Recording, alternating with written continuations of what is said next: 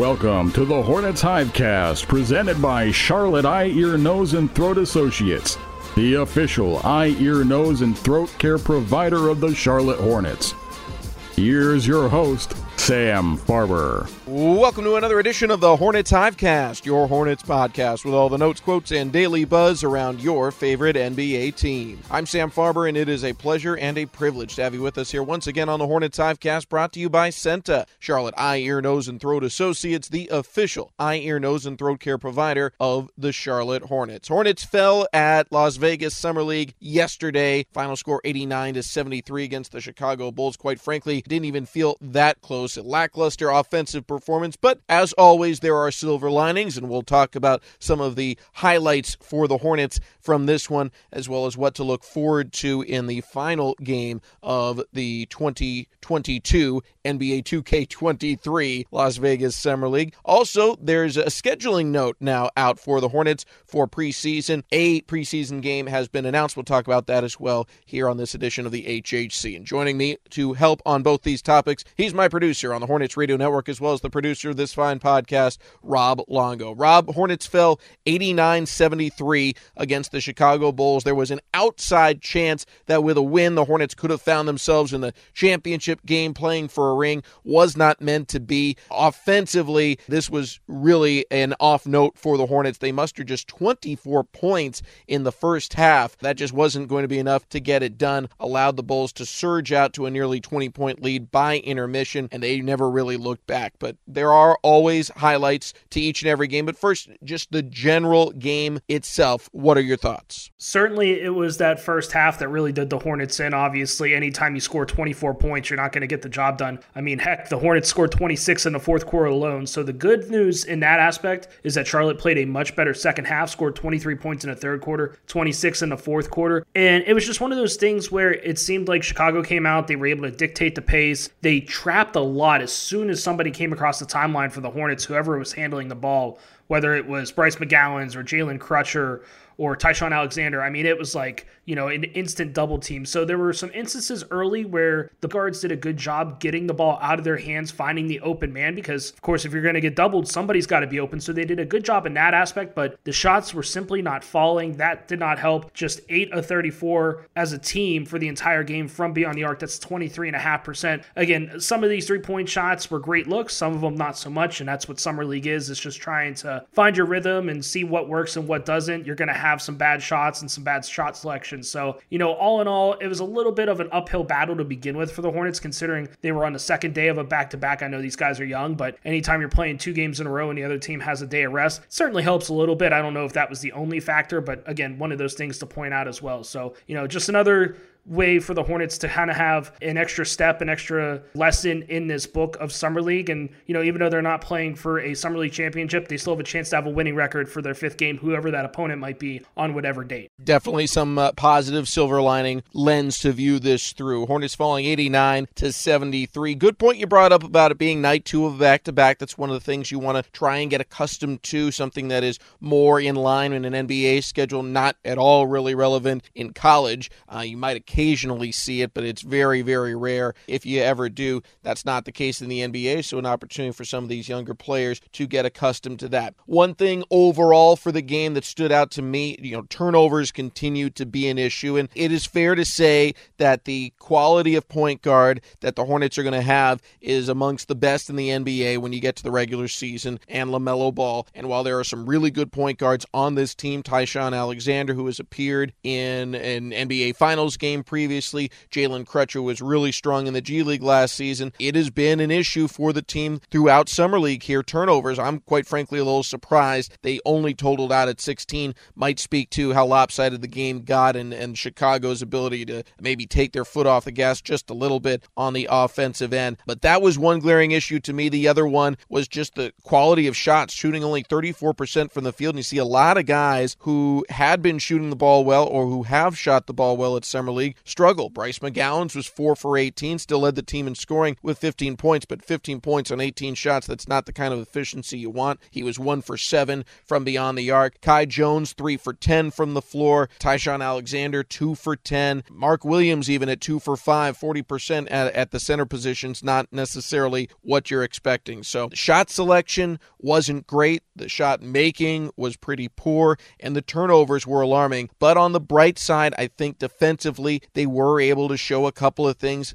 especially early in the game. That's what kept them in it, even though they only mustered 24 points in the first half, only 14 in the first quarter. They were within single digits for a good portion of that first half. Yeah, and when you take a look at the box score, every single starter had a steal, so that's really impressive that all the guys, 1 through 5, were able to play some really stout defense yesterday. And the other thing, too, to go back on it, too, when I was talking about how a lot of the guards were getting doubled early on in the game, I mean, how often are these guys going to get doubled, whether it's in the G League, whether it's in the NBA? I mean, maybe in the NBA a little bit more, trying to get the ball or at least force them to make a mistake and get the ball out of their hands and that sort of thing. So I think it was just kind of uncharacteristic about what kind of typical defense that the Hornets are going to see offensively. But to focus on that defense, I thought they did a really good job. I mean, Mark Williams and Bryce McGowens each had 2 blocks. Kai Jones had 2 blocks coming off the bench as well. So the defense really held strong, and that's what these guys are going to be asked to do when it comes to the big league roster in preseason, in regular season. They're not going to be out there for their offense. It certainly would help. It's not going to be don't shoot the ball or anything like that, but they're going to have to be defensively minded first for the most part, and this is a good start here in Summer League. We will pick out our stars of the game for the Hornets next segment. After this quick break, you're listening to the Hornets Hivecast, brought to you by Senta. Cataracts made it hard to see clearly. Even movies were blurry. So I went to Charlotte Eye, Ear, Nose, and Throat Associates. Now movies are as clear and sharp as they once were.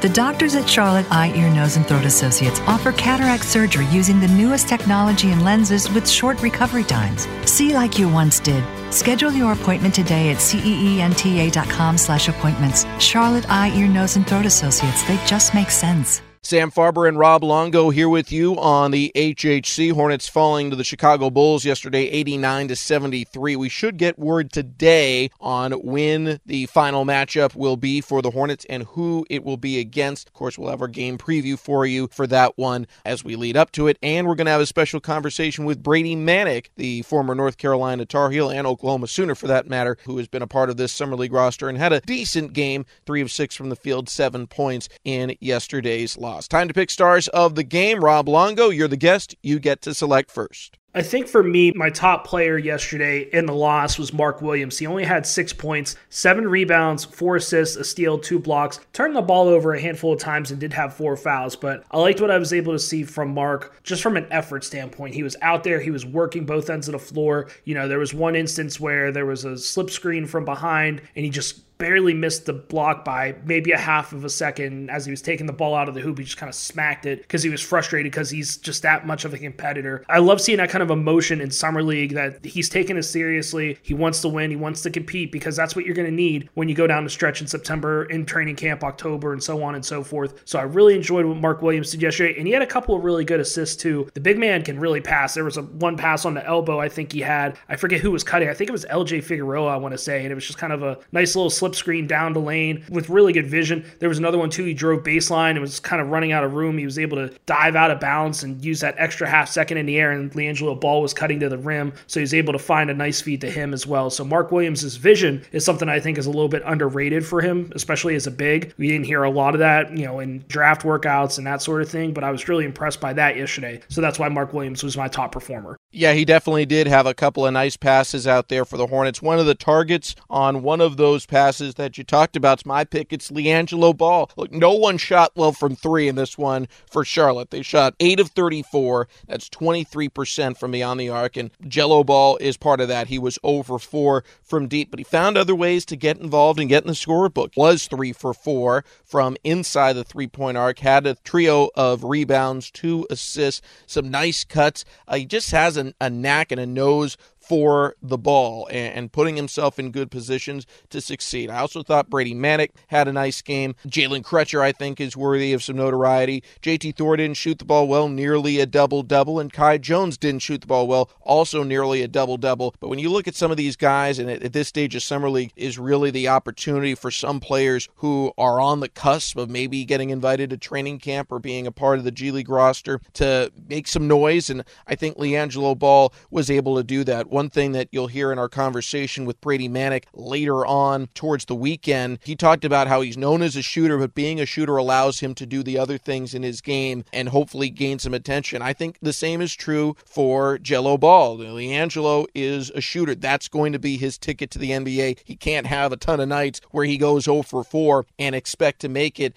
to the association. He'd be the first to say that, but a big part of what makes someone a complete player and able to contribute even on nights where their shot isn't going down is moving without the basketball, making plays happen, finding other ways to get in the scorebook and make positive things out there. And I think LiAngelo Ball was able to do that against Chicago in Game 4 from Summer League. Hornets fall to 2-2. They will not be in the championship game. Once we do have word on exactly who the opponent is, we'll bring you a preview of that matchup and look forward to doing so later on in another edition of the Hornets Hivecast. Speaking of future matchups, we've got one for preseason. We're still waiting for the full schedule, but we know at least one game that the Hornets will be playing in October. We'll talk about it next after this quick break here on the Hornets Hivecast. Hornets fans, it's time to get some new gear. The best selection of new and classic Hornets apparel is at the Hornets Fan Shop, now with new extended hours. Stop by Spectrum Center Wednesday through Saturday from 11 a.m. to 5 p.m. to pick up the latest in jerseys,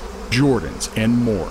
Or you can shop from the comfort of your own home 24/7 with just a click of a button at HornetsFanshop.com. An easy trip on the light rail, you'll be sure to find something for everyone at the Hornets Fan Shop. Sam Farber and Rob Longo here with you on the Hornets Hivecast, brought to you by Senta, Charlotte Eye, Ear, Nose, and Throat Associates, the official eye, ear, nose, and throat care provider of the Charlotte Hornets. Rob, we are still anxiously waiting in anticipation for the complete preseason schedule. And by the way, the regular season schedule is probably no more than a month away based off previous timelines. But we did get word on a preseason game that the Hornets will participate in come October. Hornets announcing yesterday the team is going to host the Eastern Conference champion Boston Celtics in a preseason home game at the Greensboro Coliseum. It'll be Friday, October 7th at 7:30. Tickets are going to go on sale to the general public on Wednesday, July 20th, and they can be purchased online at Hornets.com or Ticketmaster.com, as well as on the Hornets app or at the Greensboro Coliseum box office.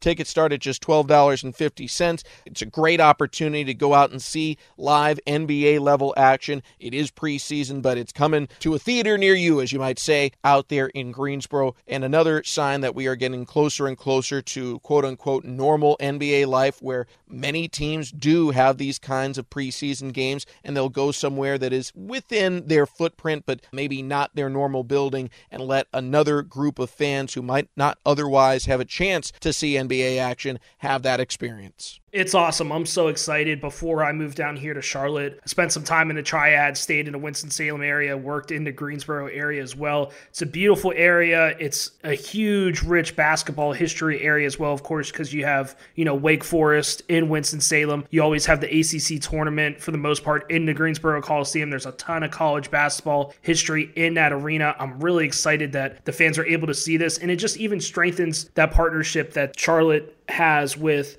Greensboro, with the affiliation of the Swarm in the G League, and just kind of having that pipeline just an hour up the road on I-85. So I'm really excited. I'm really looking forward to this one. Of course, the Hornets did play that exhibition game at the LJV, as they call it, in Winston-Salem, where Wake Forest plays its game, the Veterans Memorial Coliseum, back in 2019, pre-pandemic. I remember driving past it on that night, and it was packed in there. I mean, there were cars all over the place. The Triad is, like I said, really basketball heavy. They're passionate. passionate fans. I'm really excited that they get to see a preseason game against a team like the Celtics, who, of course, have so much history in themselves, and they've been so successful the last couple of seasons as well. And it's a very affordable game. You're able to go out there for $12.50. You can take the family and see some pretty good preseason basketball. So I'm super excited, really looking forward to this. I'm sure this will air on our flagship station, Sports Radio FNZ, as all the preseason games do. But if somehow we get the night off, I would be really excited to go up there and check that game out myself. Well, Rob, we'll see what we can do. Maybe we can get a backup producer in there, allow you to come out to the game. It certainly